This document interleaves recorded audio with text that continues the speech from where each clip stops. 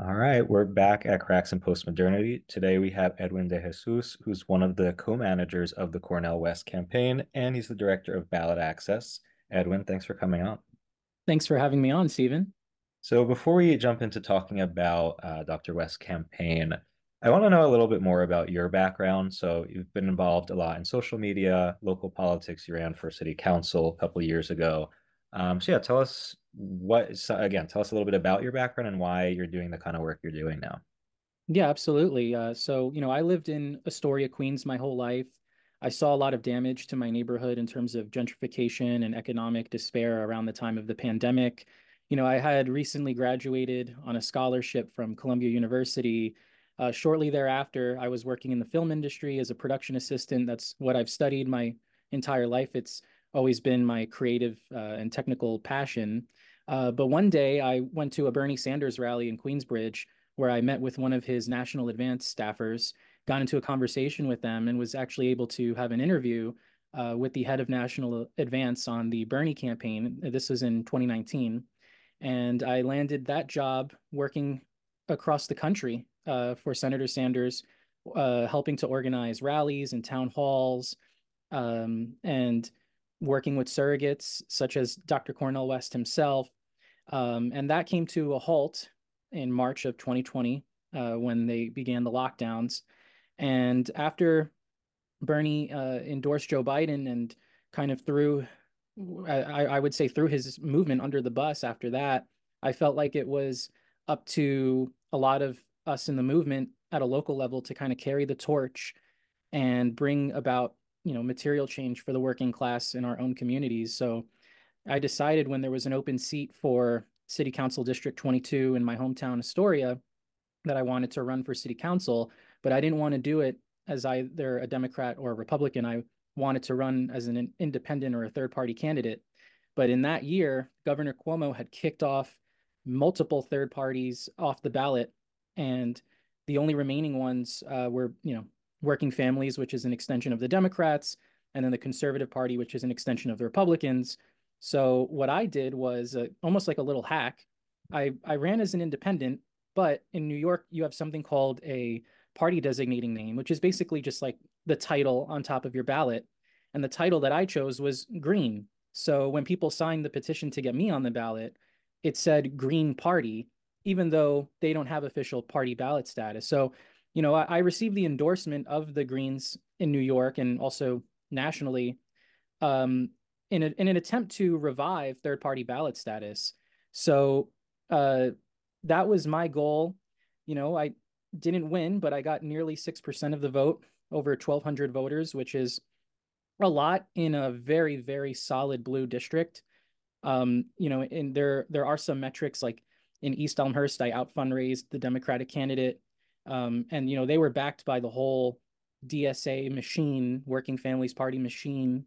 So I think that this was something that was a success in my eyes in terms of giving people another choice so that they don't have to constantly always vote for, one or the other of the two major parties, and give them an alternative so that they can, voice, their opinions and say, we're tired of this system where each party is just kind of playing within the 40-yard line, and there's really not much of a difference other than maybe some cultural issues.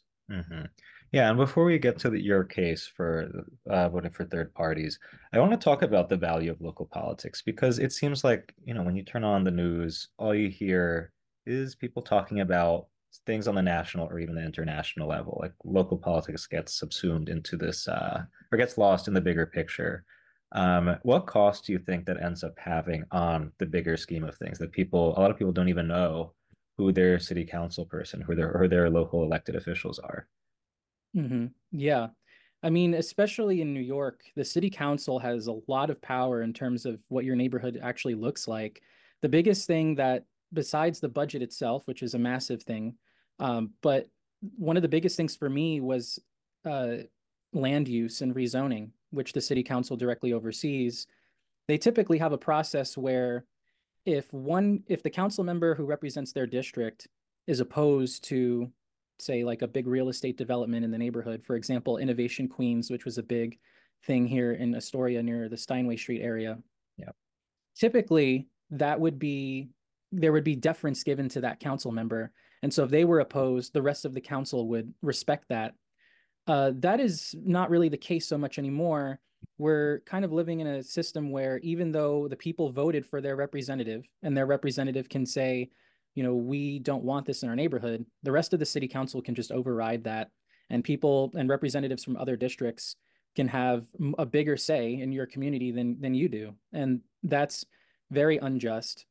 Um, but even the person that I was running against, I mean, made promises about stopping certain rezoning projects, and then immediately after assuming office, flip-flopped and then started approving them. So that's the reality of the situation, is that the people who kind of claim to be on a local level, oh well, I'm in the Democratic Party but I'm really fighting it from the inside. It's never the case. It's you always 100% of the time will become co-opted that way. Whether you from the beginning sought to be different or not, Mhm. AOC is a prime example of someone on a federal level, but then it happens on the local level as well.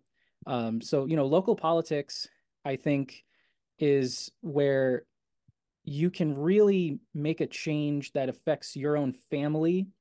Whereas, national politics, that now you're talking about foreign policy and all these other things that are very important. But when it comes to like your own neighborhood and the ability to just freely be safe in your own neighborhood, and have access to a parking spot if you don't Mhm. have a private parking spot, and you have a baby, for example, and you want it to be easy to take your baby in and out the house. A local city council person might say, hey, I think this is a perfect place to put a city bike docking station right in the middle of the street and take up all the parking. And that affects your quality of life. I mean, it seems like a trivial thing, but on a daily basis, if you are, constantly idling, waiting for a parking spot after work, after a long day of work, and you can't even, find a spot so you could get home and cook dinner, then that has a bigger impact on you than perhaps what's going on in the Middle East. Yeah, no, and I think also there's an important cultural dimension to this. The issue of people not really being engaged in their local politics. I think it's a reflection of this lack of neighborliness, the lack of this sense that it's important and worthwhile to sink your roots into a particular neighborhood, a particular area. I mean, the fact that a lot of people don't even know their neighbors, again, is a sign of this kind of general uprootedness. So I'm kind of curious for you, like living in Astoria, it's a very particular part of Queens. What do you see? Like, do you see a sense of people being rooted in the neighborhood, being connected with their neighbors? Do you feel like people are kind of aloof and apathetic? What would you say? I would say that, Astoria, which is, the most diverse neighborhood, not just in New York, but in the country, the culture has become increasingly homogenized, Mhm. and where you used to have like a whole different range of people interacting and you know feeling like an actual community. I do believe that over the past few years it has devolved into a situation where, like, you get on the N train, and you see, like, there's a pregnant woman looking for a seat and people don't even want to give it up, and it's sad because I mean, this could be in other communities as well, but I could just speak to here that ever since the pandemic, there's been this notion that, like, you know, people pose a threat to me if they're too close to me, or if they didn't get vaccinated, or they're not wearing their mask, and that means you're sick, so get away from me. And I think that had a really big impact on the psychology of people, especially young people growing up, Yeah. not being able to just see the faces of people in their community, and that really otherizes your own neighbors. And I do believe that leads to a sense of apathy and a sense of a lack of a sense of community. And that in itself, I think, is a primary driver of mental illnesses, Mhm. increases in crime, the filthiness of your neighborhood. If you don't care about your community, you're just gonna litter and not pick up after yourself. So it, I do think that on a deep level, there has been a spiritual shift Mhm. where people just don't trust each other as much.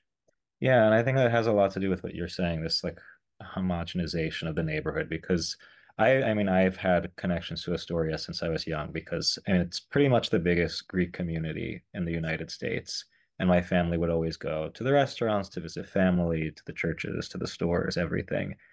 And I mean, the Greeks still do have a strong presence there among other ethnic communities, but you definitely see it dwindling. For example, like one of the major Greek supermarkets closed down, and that's to me that's a tragedy because like now there's no main like big place. But more importantly, it represents this again, like this lack of cultural, I don't know, like these various ethnic groups are kind of losing their hold, their presence. And again, I'm seeing these young people who are moving in because the rent is not so bad compared to other parts of the city, but are not invested in the neighborhood the same way that these different ethnic groups are, who's had family members there for years.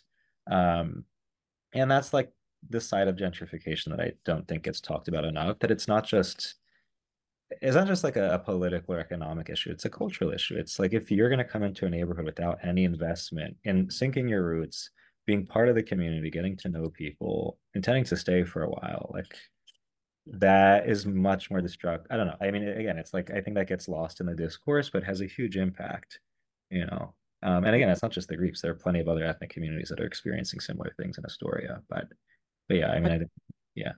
I think it's actually it's more problematic when someone comes to a neighborhood and then runs for office almost immediately and then tries Mhm. to dictate the policy of that neighborhood, even more so than just, people moving in.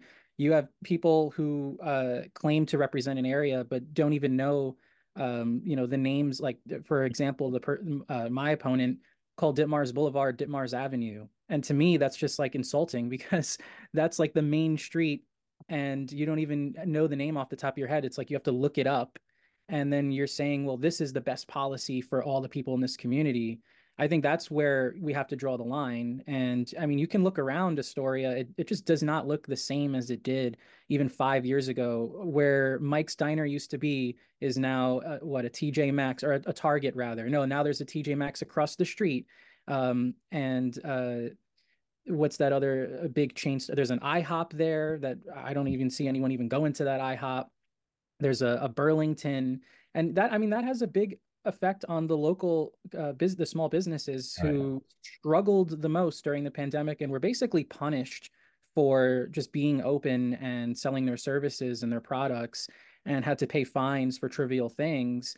And then when a big retail giant just comes into the middle of the neighborhood, and Astoria has always had very low building, like low story buildings. All of a sudden now you can't even see the sky anymore, which was something that was really unique to Astoria. But yeah, I mean, all of the money from the local economy is getting poured into these large corporations that,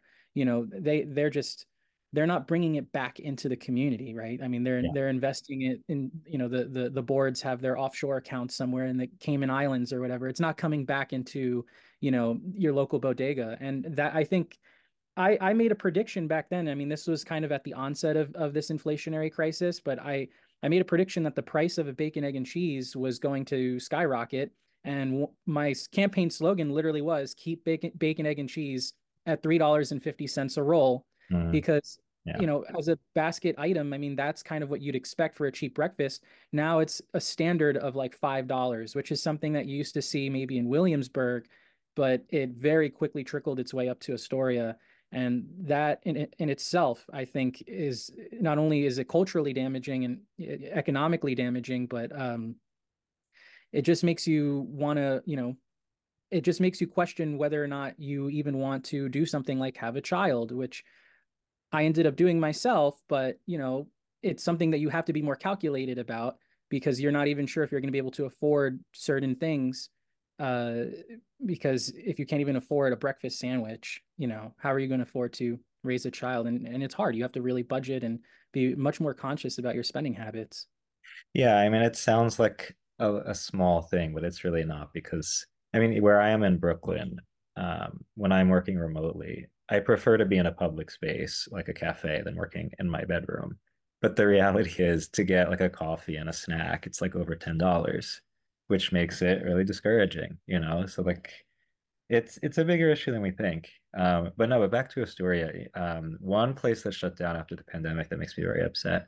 There was the restaurant and also doubled as a nightclub, Don Coqui, the Puerto Rican place, that apparently got robbed during the pandemic and then they shut down. And like this was one of the greatest places because they charge no cover, like they had great music, great food.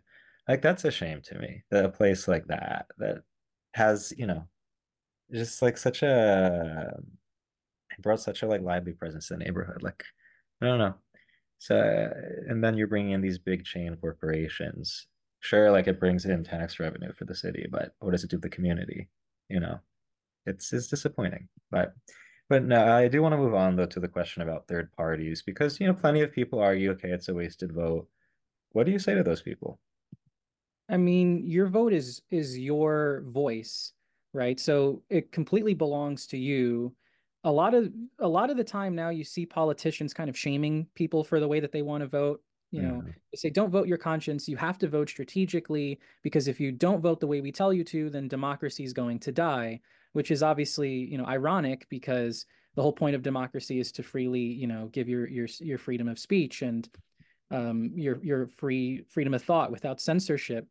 But now we're in a place where it feels like, and a lot of this has to do with the messaging that comes from the mainstream media, that you're doing something wrong if you vote a certain way. I mean, just look at what happened in Michigan, 100,000 people voting uncommitted in the Democratic primary, and people trying to shame that and say, well, if we don't all get behind Joe Biden, then that means you're going to elect Donald Trump and we're going to lose yeah, democracy. So we basically have to, kick third parties off the ballot and ensure that, the system is set up in a way where we get, and politicians nowadays, they're not even trying to earn your vote. They're just trying to intimidate you using fear tactics.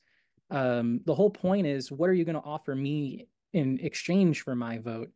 That's the way it should be. yeah, But since the two major parties are not offering that, it should be, something that for people to consider, like, hey, if I vote third party, like this candidate's probably not going to win. So what's the point? Well, there's a lot of reasons you should vote third party, even if your candidate's not going to win. For example, if your third party candidate gets over 5% of the popular vote, they qualify for FEC federal matching funds in the next election, which means that 4 years after that, anyone who runs in that party is going to in that third party is going to have millions of extra dollars that they didn't have before, which significantly increases the chances of them being more successful because they can pay now to actually put out advertising and spread their message. And people will say, particularly about independents like Dr. West, well, since he's not running under an actual, an established party like the Greens anymore, doesn't that mean that after this election, all of his efforts in terms of ballot access are just going to fade away and it's going to mean nothing? And I could understand how you might think that because there really is no source of information on this. But the truth is, actually, there is a lasting legacy in multiple ways. First of all, uh, by running in a state like New York, right, as an independent, and as I mentioned before, there's that political party designating name, which is kind of just like a symbolic title on top of the petition. By running as the Justice for All independent candidate in New York State, all Dr. West needs to do is garner 2% of the vote, and then Justice for All can actually, once there's like a board set up and all that, they will have ballot access in future elections, and that means local candidates, state level, city level, will be able to run under that party in future elections and already have ballot access so that they don't have to collect this obscene amount of signatures, which, as you may know, for independents is much more than what the Democrats and Republicans have to do. It's mhm, it's usually an astronomical number. For president, it's 45,000. And for city council, again, you're collecting more than triple the amount that the two parties, the two corporate parties usually would have to collect. So that in alone in itself, I think will significantly help local communities if it means that it's easier for them to run a candidate who's not beholden to corporate interests and are running grassroots campaigns from working class donors who can only afford to chip in a couple bucks. That's huge. Another thing is that those once you have like a party like that set up, right? Justice for All, that's the party that we're establishing. You can have a state account where you are allowed to fundraise for that party and use that money for mutual aid. So you can actually put money directly back into the hands of your community mm, using uh, this like state level party as a fundraising mechanism. So those are just two reasons alone that if you're voting third party, you can significantly help your community in a way that most people don't understand that. And I think that's going to be, going forward, that's really our main mission, is to kind of just educate voters on that and on the benefits. So yeah, I mean, beyond just being free and choosing the candidate that best aligns with your beliefs, it's important to vote for your own self-interest, I think. And the idea of a spoiler is just a myth because really, more likely than not, a candidate like Dr. West, he's running on a populist platform with policies that appeal to the majority of Americans. A policy like Medicare for all, even the majority of Republicans support it, not just Yeah. Democrats. And yet neither of the two major parties actually put it on their platform. In fact, the Democrats promised to veto it if it came across, the Biden administration's desk. So who's the real spoiler if you are actually fighting for what people want? It sounds to me like Joe Biden is the spoiler because nobody wants him to be Mhm. president anymore because he's not capable of being president. And even if he was, his policies stink. Yeah, but I'm wondering though, for you, is working on this pain, like is your this campaign, is your goal to win or just to like, I don't know, to change the narrative of the mainstream? Our goal is definitely to win. And we understand that it's an uphill battle. We're not delusional in that sense. It's a long shot. So, Mhm. we have to keep in the back of our minds that if we don't win, what is going to be the legacy left forward after this? And so that kind of long-term movement thinking is definitely part of the process and part of our strategy. But ultimately, the most important goal and the one that, we precedes everything and is on the top of our goal here is to actually win the election and put Dr. West in the White House because at the end of the day, no candidate is perfect, but when you look at the choices we have now, it's either, you're basically voting for genocide, you're voting for more division, you're voting for the greed of Wall Street, the greed of the fossil fuel industry, the big pharmaceutical companies, the private healthcare industry, health insurance industry. Why continue to give those people the power to maintain the status quo? They're sure it's more likely that one of the two major parties can win because they have this infrastructure and super PACs and all of these millions and millions of dollars that are being thrown at them. But sometimes money can't really buy everything. Sometimes just, and I know this sounds kind of corny, but the will of the people and the power of the people coming together in a grassroots movement, of all classes and all identities, that can sometimes be stronger than even millions of dollars. But the challenge there is actually getting people to come together. Most people feel divided because the TV tells them that your neighbor is your enemy. They don't actually inform them that no, the person who's screwing you over is the military industrial complex. It's not your neighbor. So, part of it is really kind of waking people up to, like, well, so how do we fix this like broken campaign finance system? Oh, we need to start by overturning Citizens United. We need term limits and stuff like that. If we can get ourselves in a place where the people can unite behind a movement candidate, and then what we do is we move the needle in terms of the public conversation. So right now, certain ideas like, or even let's say before Bernie, who again I don't support anymore because of his unwillingness to buck the Democratic Party on issues as big as genocide. But before him, people didn't even think Medicare for all would be a possibility. They thought, well, we just have to continue this sick care system where people are abused by the medical industry, and their debt means that they're going to go bankrupt. And it's the number one reason Americans go bankrupt is due to medical debt. People thought, well, this is just the way it has to be because this is America and it's never going to be different. But all it took was like, one campaign with a movement behind them to make people feel like actually if we fight hard enough we might actually get this. And that's why there's now movements in different states, not just federally, but in Washington and New York to kind of pursue a similar thing. And whether or not you believe the state avenue or the federal avenue is the best way strategically, we can all argue that at least the Overton window has been pushed in the direction of power to the working class.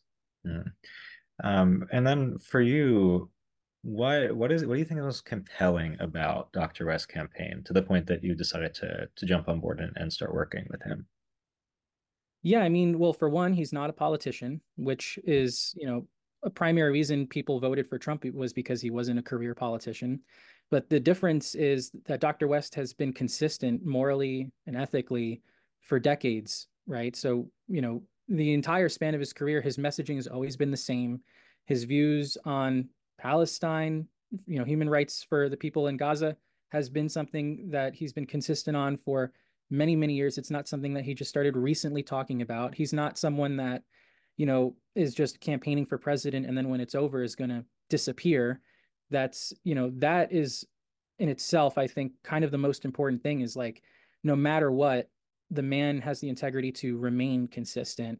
So even if there are things that we, disagree on, uh, the most important thing is that what he thinks, he's going to freely say it, so even if you don't agree with it, well, at least he's authentic and I know what he's thinking. And again, that's the same reason people voted for Trump is because they knew that he was on his own Twitter account and, what you see is kind of what you get. And he's not really biting his tongue. And for a lot of people, that's a really important thing. So in a way that almost kind of makes him like the leftist version of Trump, which I see as being appealing to people regardless of their political ideologies. But, I think his policies are just greater than what's being offered now. Like I mentioned before, I think healthcare being a human right is a really important one. He's against the greed of the pharmaceutical companies, which I think is really important. As you know, the massive upward transfer of wealth that has been given to them over the past couple of years, the Federal Reserve kind of screwing over the working person, and his willingness to actually stand up to the powers that be. It's really hard to find someone who I think is kind of right on the issue of disbanding NATO and no longer funding this war in Ukraine, and at the same time also not interested in funding Israel. You might find one person, doing one or the other, but to find someone who's consistent on both and being the peace candidate universally and not being, hypocritical when it comes to like one foreign country or the other and saying, no, we need to stop the funding to all of these, to all of the military operations that the U.S. is supporting across the globe. I mean, that's powerful, and they don't really allow a lot of people to say that on TV. But Dr. West does get to say it on TV because he's had those relationships with the media for a long time, and so he actually has the ability to go on CNN, and call the IDF terrorists, which is something that would just get you censored if you were anyone else. So I think in that way, it's not just that he's courageous, but because uh, he's actually has a megaphone that he can actually speak freely these ideas. Where um, I think it's powerful. Um, Yeah. so yeah, uh, you're just not going to find that in definitely not going to find it in Biden. And yes, Trump didn't start any new wars while he was in office. He did do more drone strikes than Obama, I believe.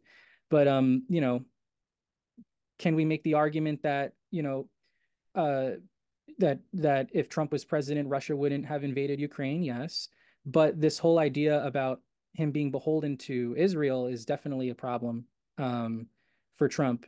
As you know, he is very much not willing to buck, I think, the Netanyahu government in a way that Cornel West is definitely willing to call him a war criminal.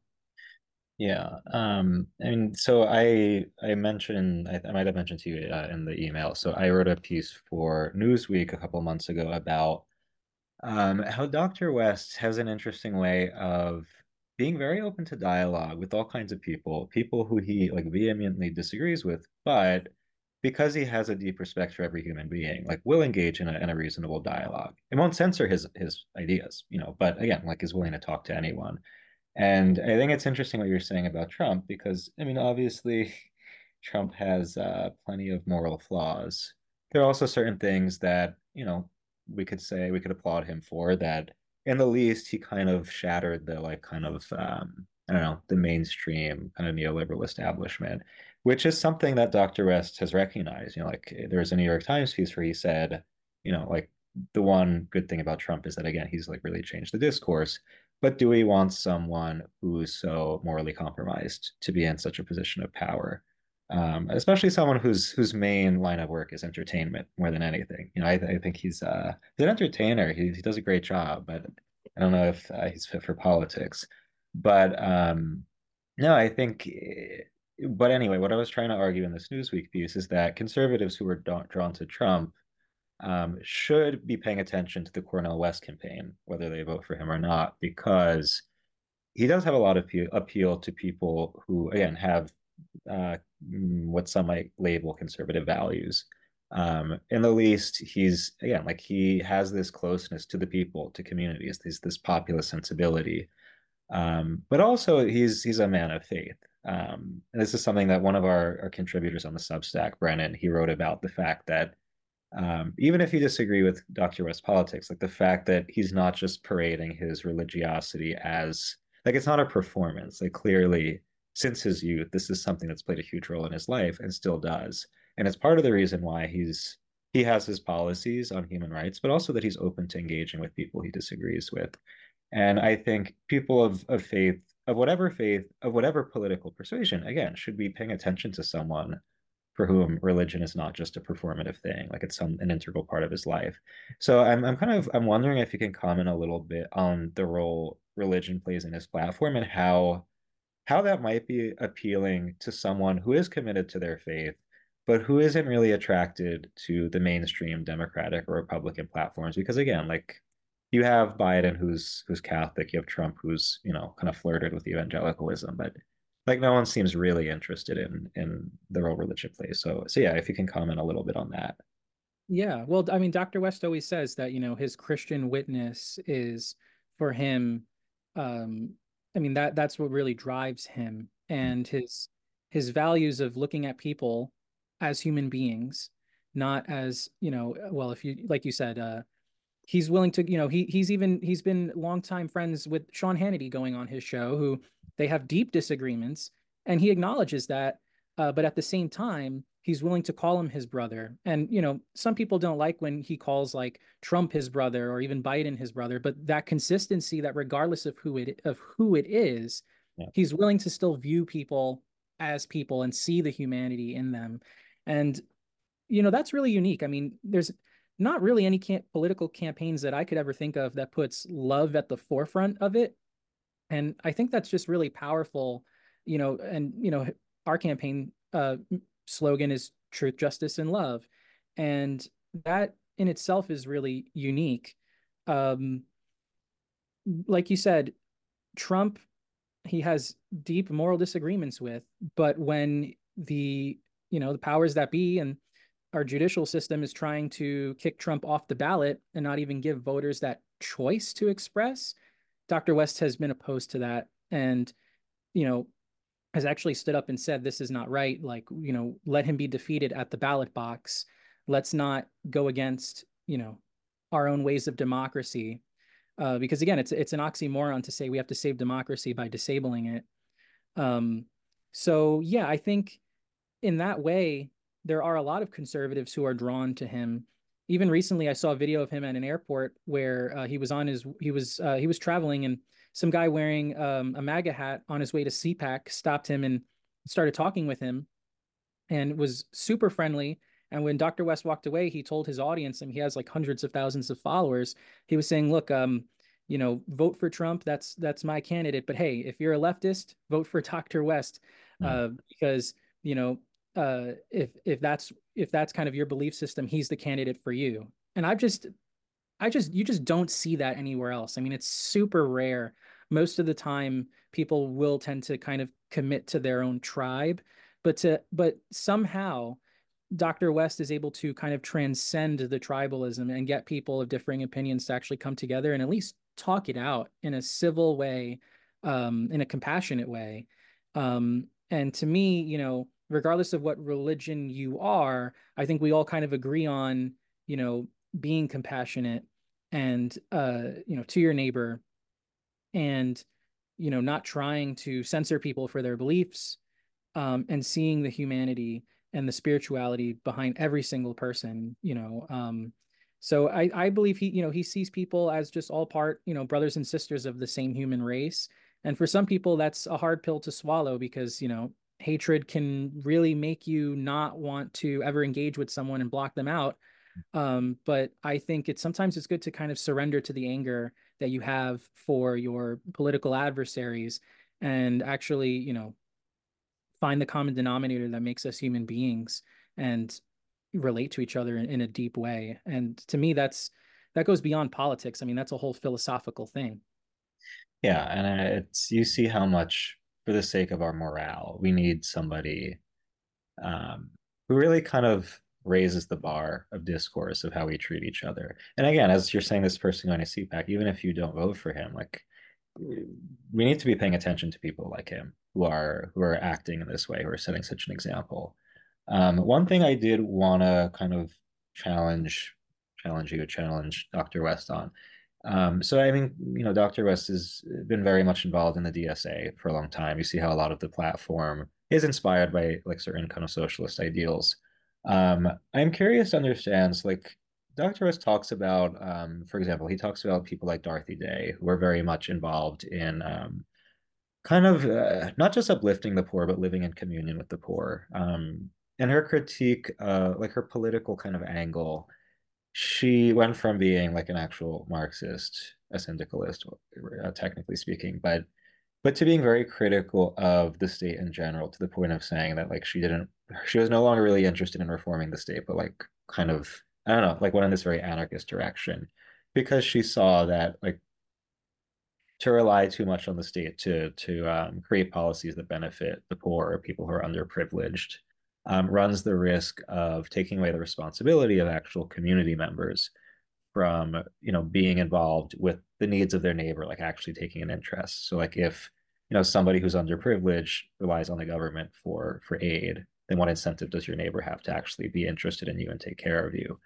And it seems like for Dr. West, he's kind of doing this both and. Like he seems to be very much interested in building local communities, building that kind of love among neighbors, but also in giving the government a very strong role in, again, like making certain benefits available to people in need. Can you, I don't know, like say a little bit about that balance? Like how does one balance, again, like encouraging actual neighbors to take the initiative to take care of each other while also allowing the state to play a significant role in, and again, making certain benefits available to people. No, I mean, that's a really good question. I mean, I think it does start with people having dignified jobs. Mhm. Uh, where we're at now, and artificial intelligence is only going to exacerbate this problem, but we are kind of entering a state where there's just going to be massive unemployment. I know it doesn't seem like it now based on the numbers that the government puts out, but I think we are at the kind of onset of a major economic crisis. Um, and people are going to lose their jobs. And it's going to kind of take a reckoning for society to come together and say, well, obviously, we don't trust the government, right? They're always trying to invade our bodily autonomy, right? Whether it be through reproductive justice or mandates on vaccines. The government does kind of play a role, or they step too far in a role where they're having too much oversight on people's individual lives. I think we agree on that. Where it becomes tricky is, well, people love Social Security, people love Medicaid, people love Medicare. These are the most popular programs. And really all that, we say when we say we want Medicare for all is we just want the Medicare age lowered to zero. I mean, we're not trying to drastically, redesign um, the society as we know it. I mean, that's just kind of like a simple fix that cuts out the middleman, all these administrative people who are kind of sucking up billions of dollars in that industry. You cut that out, and that money is money that we actually save. And so we actually would have a surplus under a healthcare system like that. We actually wouldn't be having to spend even more money and printing more money and creating more inflation. Um, but yeah, I think you're going to see a lot of manufacturing jobs, clerical jobs, truck driving jobs, and retail just dissipate. And a lot of those people are going to lose their jobs. And at the end of the day, the only way people are actually going to be able to survive is with some form of a universal basic income. It's just the fact of the matter. I mean, we can talk about the welfare system as it is today, but we have to understand that this shift because of AI is it's just it's going to happen a lot sooner than people think. And in the 60s, Martin Luther King Jr. had a vision for this. It wasn't necessarily Andrew Yang who coined the idea of a UBI. Um, and so that's something that, Dr. West stands for. In fact, he received ballot access in Alaska from the Aurora Party's ballot line, primarily due to the alignment with a universal basic income, which, you know, does have a lot of positive benefits on society. But like I said before, it's going to basically be a necessity. Otherwise, people will starve and they will die. Not to get too grim, but that is the reality of the situation. So, he does believe in dismantling the empire and, eliminating all of the US's military bases around the world. And that in itself is a big, big way of decreasing government, um, and making it less powerful. Um, so the question is like, are we are we giving more power to the government when we say we want healthcare as a human right? Or is it already kind of controlled by the government since, the politicians are bought and paid for by the executives at these companies, and therefore it's already a government driven system, even though we're technically operating in a capitalist system, but really it's because it's rigged in that regard. It already is a form of socialism, but one that just benefits the ultra wealthy. And then it becomes like a rugged individualism for the poor. So, I mean, this is a question that I myself have been grappling with for quite some time, which is like if the government's tyrannical, how could we ever rely on the state for certain services? But as you can see, I mean, Social Security, Medicaid, Medicare, and veterans benefits are always the most popular thing. And there's ways to keep it going, because at the end of the day, if we can pass the CARES Act and put trillions of dollars into the hands of just a few corporations, we can most certainly continue to fund Social Security. And I don't really think many people are complaining about it because unlike, other government services like the DMV, it works. So, I think what we really need is some sort of public ownership of these services, Mhm. uh, having, workers actually have a say on the board and giving, some sort of um, ownership and stake in these big companies by the workers. And a lot of that's going to come through unionization, Mhm. but it also does require a president and administration to come in and say, we need more workers actually having a say at the board. Um, and I think that way it does become a more democratized process so that it's not just, a rogue government doing things on its own, but us actually having oversight, um, as just the general public, versus whichever super PAC or lobbyist has the most money to influence the halls of Congress. Yeah. Yeah, and I think again, what's interesting is that Dr. West understands, yeah, the need for kind of robust state-run programs, but also, again, not to let that compromise the need for individuals to really be invested in their own communities and to take initiative, because uh, that's only what fulfills people to be part of a loving community. And again, like this is a main one. Love is one of the main words of the campaign. So again, whether our listeners vote for Dr. West or not, I mean, he's worth our attention. And again, we need this kind of morale boost. We need people who are going to raise the bar and kind of call us to aspire to treating each other in this more dignified, more attractive way. So Zedwin, thank you for coming on. What would you like to plug before we wrap up? We'll definitely go to cornellwest2024.com where you can sign up to volunteer. I think that's going to be really important going forward since a lot of our ballot access initiatives are driven by the volunteers. And there are deadlines quickly approaching. So we need as much help as we possibly can get. You'll also be able to view the events so that you can see when we're coming to a city near you, so that if there is a rally, you know about it. And if you have a few bucks, $5, $10 that you want to donate, I mean, it goes a long way. There's a lot of things on the campaign that just are essential. Like his when he travels, sometimes he's going to need security, right? I mean, that's an important thing. Rallies cost a lot of money to hold. It's kind of like a chicken and an egg situation where people want to see more rallies, but you don't have the funding for it. But you need the funding for the rallies, so these things, it's not like we're very cognizant and conscious of the fact that we have donors who are working class and have low average contributions. So the money's not going to big consulting firms and getting wasted on lavish spending. We're very frugal about how we use our resources. But definitely sign up to volunteer, because I think that's where the most amount of impact will happen.